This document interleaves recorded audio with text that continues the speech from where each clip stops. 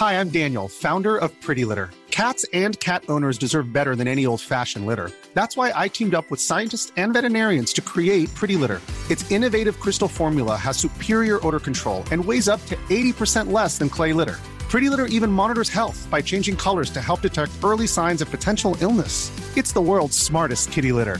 Go to prettylitter.com and use code ACAST for 20% off your first order and a free cat toy. Terms and conditions apply. See site for details. Hiring for your small business? If you're not looking for professionals on LinkedIn, you're looking in the wrong place. That's like looking for your car keys in a fish tank. LinkedIn helps you hire professionals you can't find anywhere else, even those who aren't actively searching for a new job but might be open to the perfect role. In a given month, over 70% of LinkedIn users don't even visit other leading job sites. So start looking in the right place. With LinkedIn, you can hire professionals like a professional. Post your free job on linkedin.com/people today. Since 2013, Bombas has donated over 100 million socks, underwear, and T-shirts to those facing homelessness. If we counted those on air, this ad would last over 1,157 days. But if we counted the time it takes to make a donation possible, it would take just a few clicks. Because every time you make a purchase, Bombas donates an item to someone who needs it. Go to bombas.com/ACAST and use code ACAST for 20% off your first purchase. That's bombas.com/ACAST, code ACAST.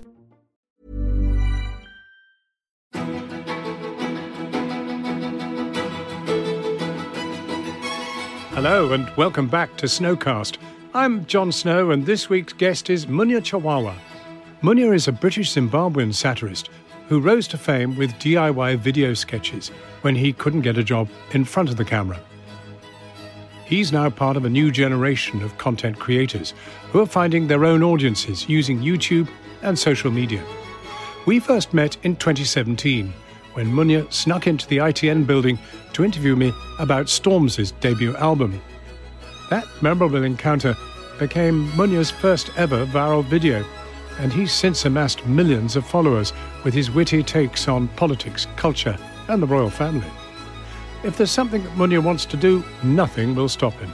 And as he prepares for his first comedy tour, MUNYA tells me about his career vision board and his plans to sell out the O2 within the next 5 years. I hope you enjoy it.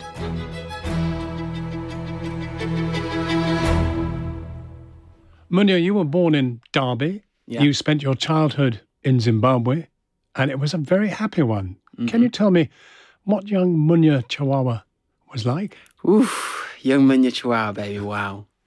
You know what?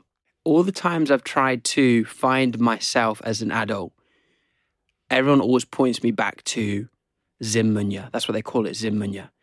Because Zim MUNYA was Jack the lad. Now, Jack's not a very common name in Zimbabwe, so I was more like, Takunda the lad, whatever the Zim equivalent is. But John, I was living, man. As a kid, you just want adventure. Yeah, you want to do the things that you see in the movies. Imagine you step out of the plane, 4 years old, into Zimbabwe, and the sun is just blasting. So first of all, I'm going to be able to play outside all day, every day. That's the first thing you know. Second thing, there's no rules. There's no health and safety. Here in England, if you sharpen your pencil, you've got to wear sort of construction goggles and a helmet. In Zimbabwe, if you want to climb a tree, you climb a tree. If you want to jump out a tree, you jump out a tree. I remember one of the first things I did was I'd seen people bungee jump on TV and I just climbed in a tree with a rope, not a bungee rope, just a rope, tied it around my stomach and just jumped out the tree. Oh my God. Nearly split myself in half. But you know what? I had to learn some way. So to boil that down, I would say MUNYA in Zimbabwe was just full of adventure. Everything was possible. The world felt like this huge jungle that was just there to explore. And I think as a result, I was very free-spirited and I was still to this day, I'd say I was my best self in Zimbabwe. That's what made it so great. You first discovered that you enjoyed being in front of a camera in sending those videos to your grandparents in Derby. Yeah. Is this your origin story, discovering that you loved making people laugh? I like to think so. You watch... Did they laugh? Well, my grandparents, I think a lot of the time thought, what has possessed this small child? But you watch a Marvel movie and you watch Spider-Man get bitten by a radioactive spider. You see Bruce Wayne, he loses his parents and therefore he becomes Batman. For me, it was just, I don't know if I would make a very good Marvel film, because my origin story is I pulled a Moonie on camera, saw my parents laugh and decided, I'm going to do more of these. And from time to time, I'll probably tell some jokes as well. And that's where my love of being on camera started.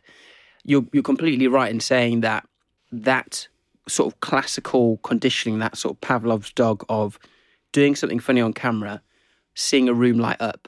I found a reward in that. And I imagine it planted the seed of me wanting to do it now. Because remember, I didn't go straight into comedy. In fact, I never even wanted to do comedy. I just wanted to be a presenter. My first viral video, John, was with you. No, come on. No, I don't know if you remember it. I sat you down, I wangled my way into ITN and I said, can I get Jon Snow, please, to review Stormzy's album? Oh, yes. Do you remember that? I Vaguely. do. I'd never heard of Stormzy until that happened. I snuck into ITN and had a friend who worked there, and she got you on your lunch break, and I got you to review Stormzy's album. And that was the first viral video I ever did. And I wasn't even a comedian. I was just a presenter. I was a radio presenter. So some way or another, that child connection of, being on camera and making people laugh wormed its way back into my life. I'd wanted to be a presenter, sidetracked into comedy, and it's almost like that reignited that memory I had of making people laugh, and that's how I sort of stumbled back into comedy. It's so lovely to see you again after all these years. Isn't it? That's why it's such a full circle moment for me. I interviewed you about Stormzy, you're interviewing me about pulling Moonies on camera. That is what I call a full circle. Now, when you were 11, you moved back to England from Zimbabwe. Mm-hmm. Did your parents tell you the real reason for having to come back? Well, this is the reason that I did the documentary, which I completed last year. So it was for Channel 4. It's called How to Survive a Dictator. Tried to go back to Zimbabwe, pretty much got, banned from Zimbabwe. I mean, I was banned from filming, but same thing. And I went back there to just try and figure out, why did we have to leave? Because of that documentary, I found out, and also because of the conversation that came after it with my parents, it was a simple matter of, it was tough to survive there, economically. If you're walking into a shop and you're having to pay 7 figures for a loaf of bread, there's a problem, Then you've got school fees, water being cut out, electricity being cut out. Do you remember the hysteria when they said that there might be blackouts here in England? I think it was between 4 and 7 p.m. People were losing their minds. Meanwhile, I'm sitting here thinking, that's light work. I remember, John, there was a time that we would have no electricity for days.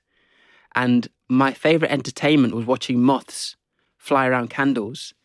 And like the golden moment, like the crescendo, which only ever happened once, was this moth was flying towards the candle, flew through the candle, set ablaze, and basically crash landed into the table. And I was like, Michael Bay could never. Amazing. Did filming your documentary about Mugabe for Channel 4 kind of fill in the gaps? It explained a man whom I didn't understand. What I came to realise is that there's a reason that there's a saying, there's 2 sides to every story. And I can understand how it was an emotional journey for anyone living in Zimbabwe to have gained independence, and it was such a bright future. And then obviously absolute power corrupts absolutely. And so you get all the byproducts of that. But yeah, when I came away from the documentary, I came away knowing what the political situation was at the time we left. I understood the scale of the paranoia, the economic difficulties, and also just the sheer uncertainty over how bad things could get. So in retrospect, when I see how things ended, I am glad we left when we left. And you've got to remember, some people who left Zimbabwe, it was almost like a traitorous act because we needed you. We want, there was they call it the brain drain when all the skill left. As a kid, I didn't have much say in that. But I'm happy to have gone back to understand a little bit more about why my parents did what they did. Because as far as I was concerned, I was angry that I'd just been plucked out of this life I was really enjoying and then sort of plonked into some sort of grey street in Norwich. But now I understand. So I got a lot of closure from that. Do you remember your first impressions of England? I mean, to find yourself in a quite unpronounceable village called Framingham Pigott. So, when we arrived in Norwich for the first time, we were in I think you call it a terrace house, where you're sort of sandwiched between loads of houses. You can hear everyone's business. Quite unlike Zimbabwe. Oh, yeah. Next door, we had definitely drug dealers. I didn't even know what drugs were at the time. I mean, I still don't, John, to be honest. Of course, I recognise that. But an innocent abroad. We were next to some drug dealers, and You could hear shouting and banging. And I'm thinking to myself, what is this place? I really didn't understand it. The only reason I kept saying is because when we moved in, there was this computer which had been left in my room. And I still really don't know the reason for this, but everything on the computer had been wiped except for all of Enrique Iglesias' albums. You remember that guy? I do. I Can Be a Hero, Baby, that one. Oh, I know you sing those slow jams in the shower, don't you, John? So basically, I heard that and I was like, cool, well, this is just going to have to get me through. So I'd listen to Enrique and that would get me through. Anyway, one day, my mum was like, there's a village in Norwich and the guy there, he's looking for someone to work for him.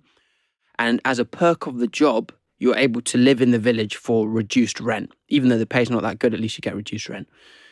So it's living in the middle of nowhere versus living in this horrible house where, my parents are literally worried about us coming home from school. So naturally, we picked there. I was resisting it. I was like, Mum, there is no one around here. There's not even a street light to make friends with. But she was like, look, we've got to do it. I remember the first night we got there. So we were moving stuff after my parents finished work. So it was about 5, 6. We get in the house now. We've moved all the stuff in. It's pitch black. There's no street lights. You can't see anything around the house. So we get in the car and my dad tries to start the car. It's going, zzz, zzz, zzz, zzz, boom, doesn't start. So he goes, you know what? I'm going to have to walk to the bus stop. Now, this is one of them places where finding a bus stop is almost like finding an asteroid. So I remember walking in the dark down the world's longest lane and I could hear every single animal. I don't know if you heard about the Norfolk Panther, John, but that night, trust me, the Norfolk Panther was watching us. Not of late. Trust me, that cat's out there. I could hear all sorts of creaks and snaps, scuttles of claws, and we just had to walk through this village in the pitch black. Are you serious? I'm being deadly serious. We could hear things running up behind us, turn around, running stops, carry on walking. Next thing you know, it's in the bush. From that day onwards, I knew this is going to be tough. And it wasn't just the nighttime that was scary, it was the daytime.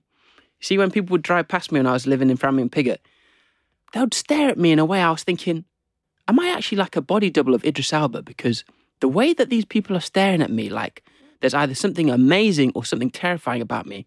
I just keep getting home, look in the mirror and think, what is it? Now, of course, I realise if you were anything but white in Framley and Piggott, you were the main attraction. Or, you was up to no good. You were the Panther. Yeah, I remember. I was the Norfolk Panther. I remember one time I really wanted to do psychology. And my mum would get this psychology magazine and I'd nick it and read it on the way to school. I remember once walking past this neighbour of ours and he saw me reading this magazine and he shook his head. He was like, what are you doing there, boy? Yeah, are you reading a porno? I was like, no, I'm just reading about the intricacies of cognitive dissonance. But if it's all the same to you. To end up at Framlingham Piggott. Oh, man, I mean, it was a weird time. I can hear you're being protective of the good people of Framlingham Piggott. Oh, no. It was fantastic comedic inspiration. That it's there that I discovered terms such as, this thing called, is it called petit fours? You after a meal, they give you little chocolates. Oh, petit fours. Yeah. Foie gras. You know what that is? Yeah. Stuffing a goose until it basically explodes and then serving it. Yeah. I didn't know what these kind of things were. But you're right in saying it alerted me to a whole different world. Because when I moved to London, I thought, cool, where's the foie gras or whatever? And you're like, wait a minute. This is something that only a very small section of society does. What does everyone else do? And then you realise you see either people in poverty or you see people struggling to make ends meet and stuff. And that made me realise, wow, there's a real kind of rift in class, in social status. And those are the kind of things I try and build into my comedy because I've been able to experience both. Now, don't get me wrong. I wasn't eating foie gras. I was just serving it in a restaurant. I worked in a silver service establishment, which when the Queen visited Norwich, they were the ones who catered for her. And get this, John, on the day that she was there, I was told not to work. Oh, no. They didn't feel so good about seeing a mixed race Zimbabwean with a mohawk approaching the Queen with a butter knife. It was too much of a risk. The snipers were trigger happy. But listen, these beginnings in Norfolk must have had you pining to go home to Zimbo. What was most difficult about it was home wasn't home anymore because my friends had gone. All my old girlfriends had left. So if I did go back to Zim, there's no one there for me. And that's what made it tough. If I was like, cool, I can go back to Zim and in a second life would be back to as good as it was, fine. But knowing I don't like the life here. And if I go back to Zim, it's not even my old life anymore. Like, I don't have a good life to go back to. You know, that was one of the saddest parts of it. Thinking, cool, where is home going to be? It's interesting. You were very studious and you threw yourself into extracurricular activities, we could call them. Yeah. You found yourself knocked back from presenting jobs. Did you ever consider following the writer-producer path, or was your determination to be on screen, nothing less? Yeah. If there's something I want to do, nothing will stop me. Absolutely nothing. No one. There's not a word you can say to me that will stop me. You know, as recently as last year, we made a YouTube show called Race Around Britain, became the first YouTube show, to my knowledge, to be nominated for BAFTA. Right? We're up against Mo Gilligan, Graham Norton, Ramesh Ranganathan, and we lose out on the BAFTA. Now, in my mind, I'm like, okay, I really thought this was the moment. But one day, I'll win a BAFTA. Even if it's on my deathbed at the age of 97, probably by which point Elon Musk will have created some sort of reversing time machine. But I waited till I was 97. Yeah. Yeah. That's when it's sweeter, but I just know it will happen. So when I came into London, or, you know, even in Norwich, I would ferociously pursue any presenting opportunities.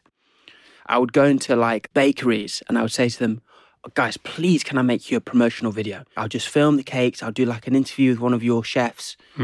Anywhere I could go, John, trust me, I was there.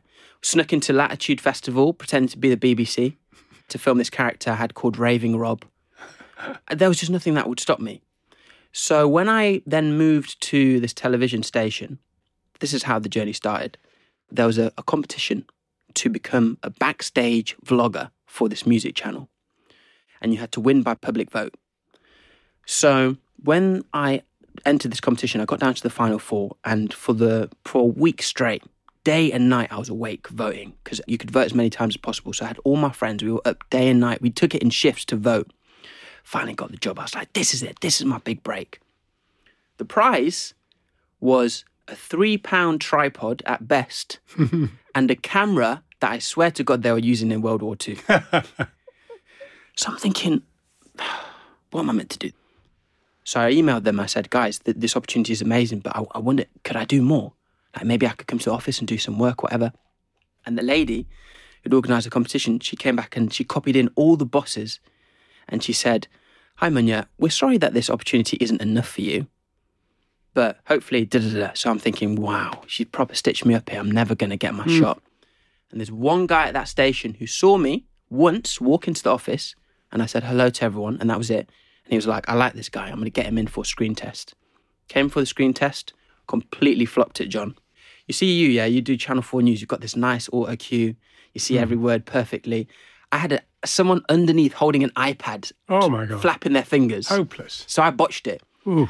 Anyway, Who wouldn't? I thought this is the end for me. But I stayed persistent, and the guy kept getting me in. And little bit by little, I started to do one-off shows.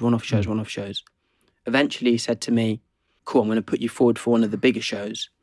And they saw me and they went, oh, okay, you can kind of present, but you haven't got any followers. So maybe you can write. So I thought to myself, God, I don't know how to write. But what I did is I went back home and I started to write my own weekly satirical show, which I'd post on Twitter. Maybe only 10 people saw each episode. And then from there, I just faked it until I made it as a writer. And that's what eventually got me to the point where I could write for a main TV show and then one day present it. Then along comes YouTube. Do you think that's been the transformational arrival for people such as you were? YouTube and social media, it allows anyone to do anything. I agree with that. If you get a no from one of the head commissioners or the channel execs or whatever, you could go ahead and make that show anyway for yourself. Some version of it on social media. The only thing I will say is, John, is that so many of my no's helped me to create my yes. And so in a way, I really hope that like the new gen, you could be a kid and make your own show on YouTube. I think it's good to still go through those experiences which are going to test your craft. It is still good to, receive no's. I hope young listeners are marking this, because that is such a crucial piece of advice. For real.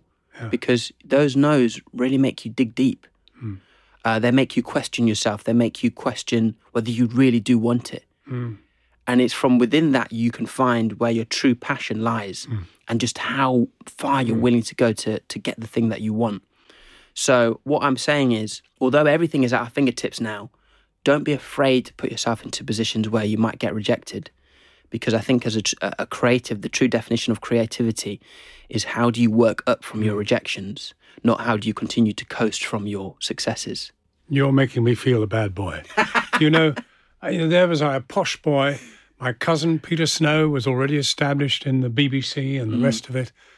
And I go along to ITN and they say, oh, yeah, we'll have you. Yeah. I didn't have to do anything. I mean, they just said, oh, well, he'll be okay. The other one was all right. Yeah. Whereas you were absolutely having to go it all yourself. John, I feel a guilty man. No, but look, it's a conversation that even popped off over Christmas. They were calling them Nepo babies. So, the byproducts of nepotism. Your dad's a famous actor, your mum's a famous, singer. Life should really be easier for you.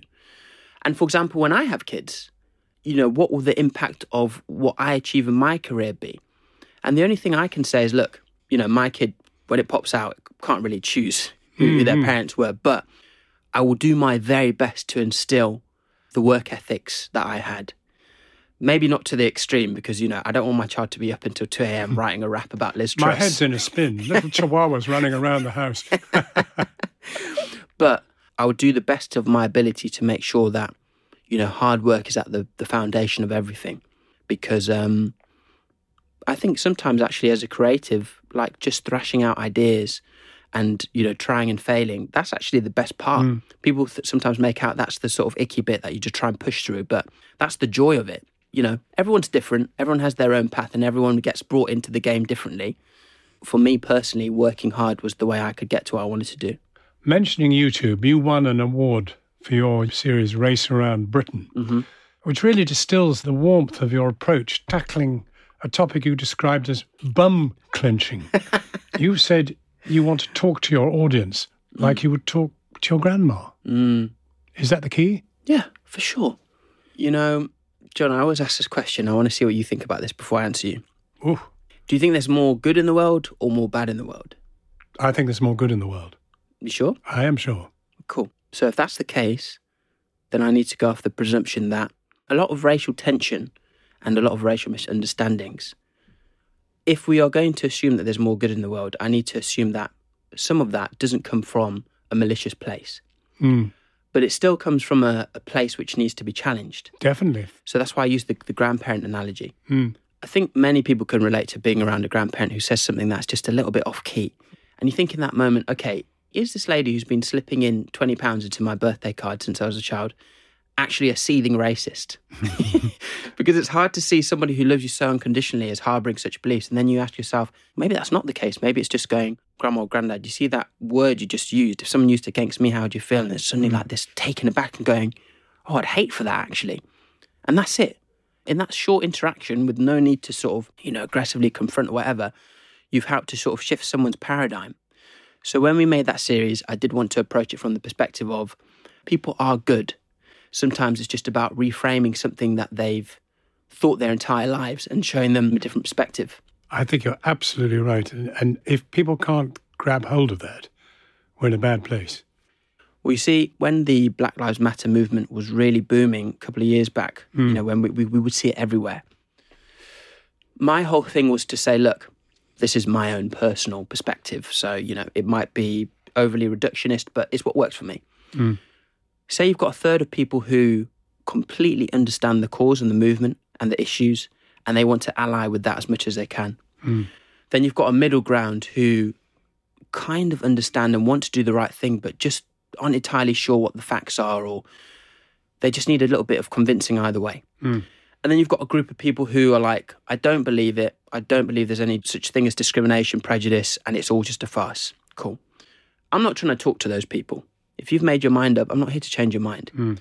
I'm only here to put things in front of people who maybe just need that one piece of evidence or that one moment of someone sitting down and explaining it to them to then go, I finally understand, I get it. And I want to support this, or I want to be more empathetic. So I feel like a lot of the things I'm doing, I'm not here to try and change people's static beliefs or their immovable beliefs. I'm here maybe just to provide a bigger picture for people who either don't have enough information or want to know more and are open-minded enough to hearing something they've not heard before.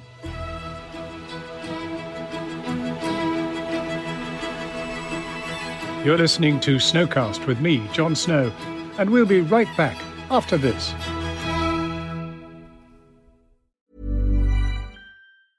Hey, it's Ryan Reynolds, and I'm here with Keith, co-star of my upcoming film, If, only in theaters May 17th. Do you want to tell people the big news? All right, I'll do it. Sign up now and you'll get unlimited for $15 a month and 6 months of Paramount Plus Essential Plan on us. MintMobile.com/switch. Upfront payment of $45 equivalent to $15 per month. Unlimited over 40 gigabytes per month. Face lower speeds. Videos at 480p. Active Mint customers by 531.24 get 6 months of Paramount Plus Essential Plan. Auto renews after 6 months. Offer ends May 31st, 2024. Separate Paramount Plus registration required. Terms and conditions apply if rated PG. Hiring for your small business? If you're not looking for professionals on LinkedIn, you're looking in the wrong place. That's like looking for your car keys in a fish tank. LinkedIn helps you hire professionals you can't find anywhere else, even those who aren't actively searching for a new job but might be open to the perfect role. In a given month, over 70% of LinkedIn users don't even visit other leading job sites. So start looking in the right place. With LinkedIn, you can hire professionals like a professional. Post your free job on linkedin.com/people today. Well, now let's get on to performance, because The Independent hailed your portrayal of King Charles in the film Prince Andrew, the musical, as an iconic piece of casting. Yeah. Did you feel nervous or just excited taking on this role? I mean, it's extraordinary. What's so funny about it to me is that I was approached and they said, look, we're making Prince Andrew the musical. And I'm thinking, whoosh. Prince Andrew the musical. Dare you? I'm thinking, cool, who's Prince Andrew? Oh, no, he's already cast. Okay, great. How many songs is he going to be doing? Pretty much all of them. Okay, so where would I fit in? You're going to be Prince Charles. Now, at the time, he was still Prince Charles. So I said, yeah, cool, I'll do it. I'll just have like 2 minutes of performance and then I'm out. Next thing I know, the Queen passes away and now it's King Charles. And I'm thinking, oh my God, how have I become a king? How has a mixed race Zimbabwe become King of England all of a sudden? I don't even have the right fingers for this. But do you know what, John? I just thought to myself, in this life, you've got to make a little bit of a bang. You know, you've got to do something that sort of creates ripples. If I wanted to, I could spend all day making sketches about, when you forget your phone charger, just relatable, safe humour. You know, sometimes you've got to take a little challenge and you've got to do something that you can be remembered for. So if I'm remembered for looking like the 2022 mixed race King Charles, who eerily looks like Colonel Sanders from KFC, you know, so be it. Why was the casting director drawn to you in the first place, do you think? To be fair, you know, I've seen people pipe up on Twitter, it's diversity gone mad, Linda. There's no reason for it. But check my Instagram videos from a year back, 2 years back. I've been portraying Prince Charles for a long time. I've done quite a few satirical sketches about the royal family embodying Prince Charles. So I actually think, in addition to the fact they needed some musicality to the performance, if you were to look across the landscape of sketch comedians who were kind of portraying the royals, Kieran's a fantastic one, but I'm not sure how many others there were. So maybe, you know, it was a small pool and I got picked from it. I can let the listener know that I have actually worked with you. But you've said that you are an introvert. And I have to challenge that because I've never met a smaller extrovert. Is it only in certain social situations or... I mean, are you serious? I'm being deadly serious. I can't understand how this guy at the microphone, who's cracked jokes all the way through my very serious interview, sees himself in some way as an introvert. Look, you know what, John? There's so many things that contribute to me defining myself as an introvert that I just have to paste over to be a performer. First of all, let's think about this. If you reference my sketches and you say, yeah, well, I see you know, thrusting and dancing around in your sketches, that's not very introvert. Cool. When I make those sketches, I'm just at home in my room. The only person there is my camera. I can watch it back as many times as I want until I get the perfect portrayal. Number two, when I perform to people, if I do, you know, John, I mean, last year, I had never done stand-up and I wanted to get into it bit by bit. An artist I love in America called Thundercat said, "Hey man, I've seen your sketches. I love your sketches. I'm coming to perform at the O2 in Brixton. Can you open up for me? 25 minutes of stand-up, 5,000 people." I'm on holiday at the time. And I think to myself, wow, what am I going to do? Am I going to let the crippling fear of doing this make me say no? And I was like, I can't. It's not even in my programming. I can't say no. Got home, wrote the thing in 3 days. Next thing you know, I'm running out in front of 25,000 people doing material I've never tested. Now, look, I ain't saying it's the funniest thing that ever touched planet Earth, but it went well. People were so lovely about it. And I thought in that moment, I wanted to just run home. But for some reason, I have this innate mechanism that just pushes me out and goes, just deal with it. We'll think about it later. Have you reached a point that you find it as rewarding and easy as making your own videos, going and doing stand-up? Not yet. But that's why I want to work on it this year. I want to take on that journey. Oh, I'm going to come along and see. Oh, he's on a journey. I wonder how far he's got. My point is that there are many things that you can do to disguise your introversion. Whether that's the right thing to do or not, I don't know. But I think basically, when I'm around people, when I'm not performing, there's so much stuff that I'm considering. There's so much stuff that makes me uncertain about myself. I grew up in Zim. I had to quickly move. I had a complete different culture shift. I'm mixed race. My mum's white, my dad's black. There's constantly a conversation about code switching there. You're always asking to yourself, okay, cool, who actually am I? Because I'm a performer, then I'm quiet. I'm black, then I'm white. I'm Zimbabwean, then I'm English. And when you're constantly between these fluctuations, it makes your identity very murky. If I said to you, Jon Snow, who are you? You could say, I'm from here, my parents are from here, I do this, and this is who I am. I'm an upper-class snob. I didn't want to say it. but look, in truth, you're in a nice place. You lived in the country of your ethnicity. You know what it is. You can remember it very vividly, and you've been there since. There are lots of ways in which you're well provided for. Aye, but the thing that, we talk about cultural differences, culture shock. In psychology, we talk about collectivist societies and individualistic societies. In Zimbabwe, and I've referenced this many times, in Zimbabwe, when you were in class and the teacher asked a question, everyone's hand would shoot up. We used to get, why we used to get detentions? We used to get detentions because when we were hands up, we would click for the teacher because we were so desperate to answer the question. If you were answering questions in class, you were the guy or you were the girl. You were the talk of the town. Man, so-and-so so smart. He got the badge for academics. He's head boy. He's house captain. Those were our ideas of status achievements. You come to England, you put your hand up. It's like you've committed a war crime. Everyone looks at you. First week of school in England, I'm hearing things I've never heard before. You're a boffin. Thinking, what's a boffin? And the effect that has is the things that you were rewarded for, the things that you valued and the things that you thought were good in one place, you suddenly have to completely flip on its head and go, right, I shouldn't perform well in school.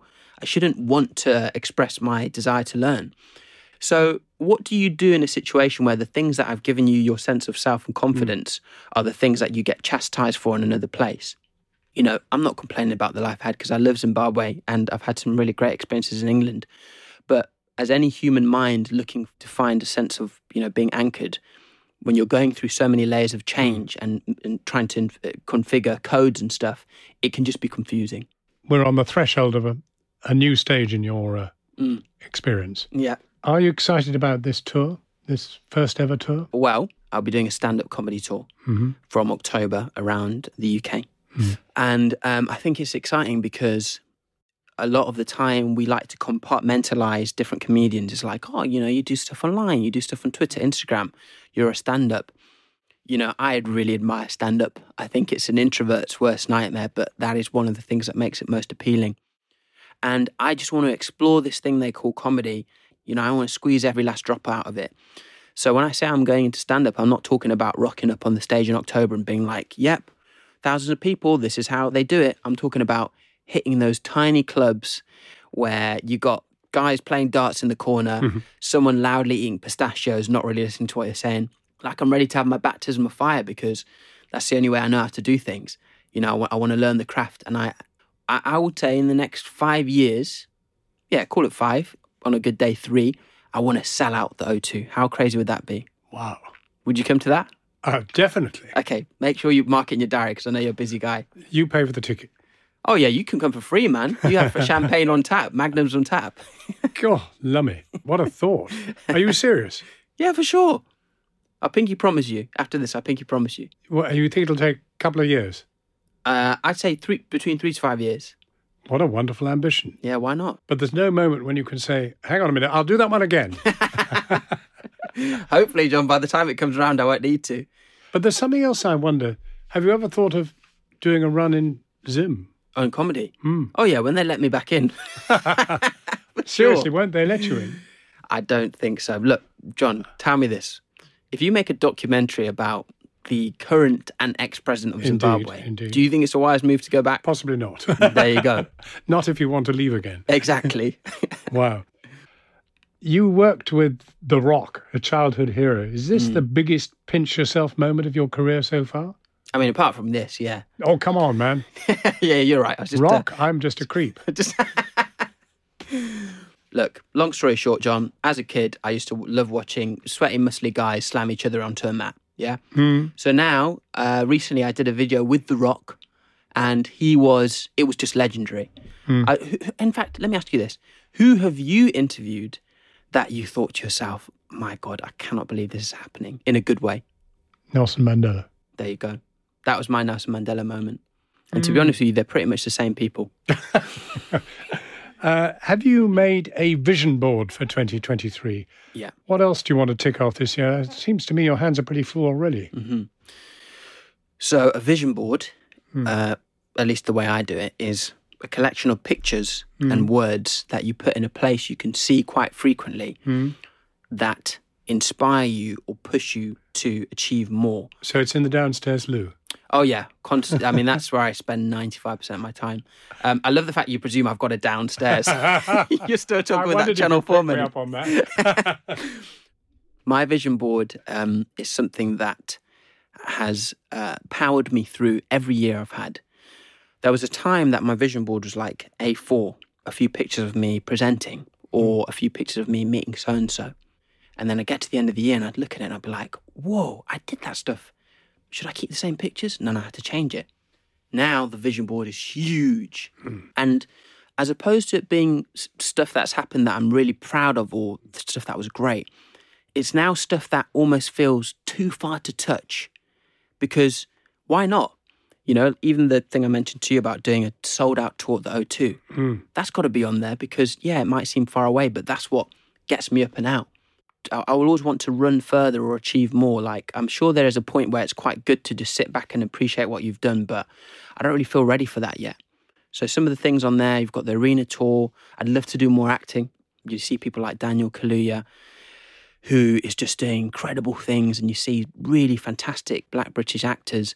And I think, you know, why not? If I can learn the skills, that would be an amazing thing to do. I'd love to have like a really sort of legacy British television show. You know, you talk about Brass Eye, The Daily Show, 11 o'clock show, what Trevor Noah's doing. And, you know, I think to myself, I want a piece of that. Now, I don't know the how, because if you said to me, cool, how are you going to do that? I don't know. All I know is when I look at those pictures, I get those butterflies that I'm sure you get before a big report. And that's the feeling I want to wake up with every morning. Inspiringly ambitious. Yeah.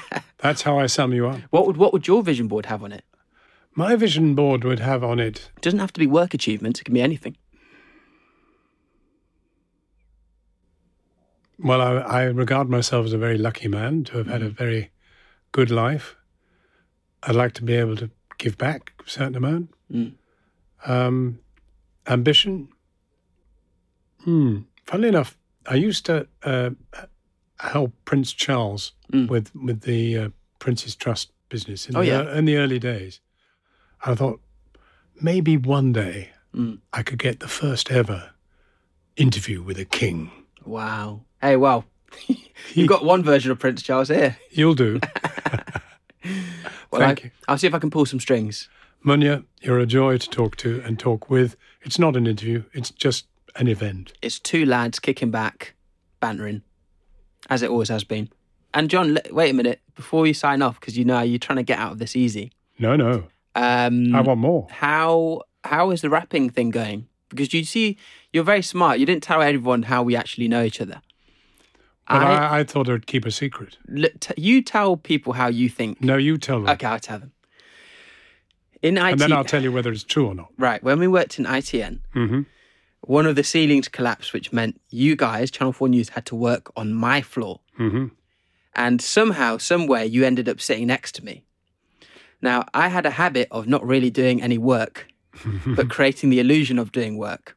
So much so that before you sat next to me, I had a skeleton sat next to me, like an actual biological skeleton that we'd found in the props cupboard. I think we called it like Ralph or something.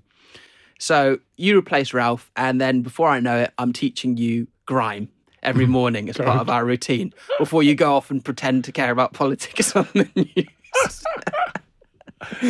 Oh, some secrets are too good to blow.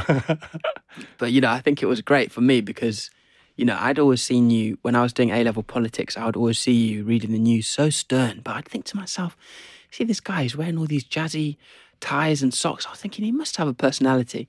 And then, as soon as I sat next to you, I realised, no. Jon Snow's, he's a lad. He's a Bantosaurus Rex. So I'm happy we got to share that experience. I think it was mutual. Yeah, for sure, man. We set ITN alight, for sure. I think very few straight-laced, serious newscasters, authoritative people like me, have ever had the experience of sitting next to somebody like you and learning as much as I did. Yeah, well, like you said, it's mutual, man. Great talking to you. You too, John. That was MUNYA CHAWAWA, my new BFF, best friend forever. He taught me that. He's got a great future ahead of him, and I look forward to seeing him perform his comedy at the O2. I'm Jon Snow, and I'd like to say thank you for listening to Snowcast. If you'd like to get in touch, please email hello@snowcast.uk. I'll be sharing another episode next Tuesday, so please follow the podcast on your platform of choice, and I hope to meet you back here very soon. My BFF. Do you know what BFF is? BFF, the big... No. I mean, I wish. I'm 5'7", so... BFF is best friend forever. Oh, nice. Yeah. Just as well I'm not standing up. 6'4". You'd be the BFG. BFG. Big friendly gangster.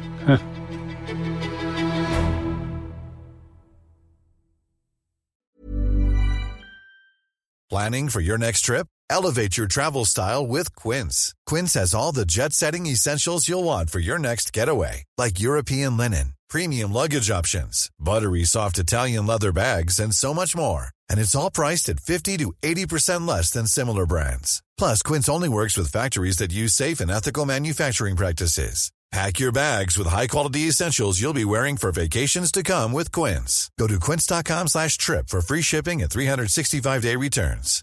Hi, I'm Daniel, founder of Pretty Litter. Cats and cat owners deserve better than any old-fashioned litter. That's why I teamed up with scientists and veterinarians to create Pretty Litter. Its innovative crystal formula has superior odor control and weighs up to 80% less than clay litter. Pretty Litter even monitors health by changing colors to help detect early signs of potential illness. It's the world's smartest kitty litter. Go to prettylitter.com and use code ACAST for 20% off your first order and a free cat toy. Terms and conditions apply. See site for details.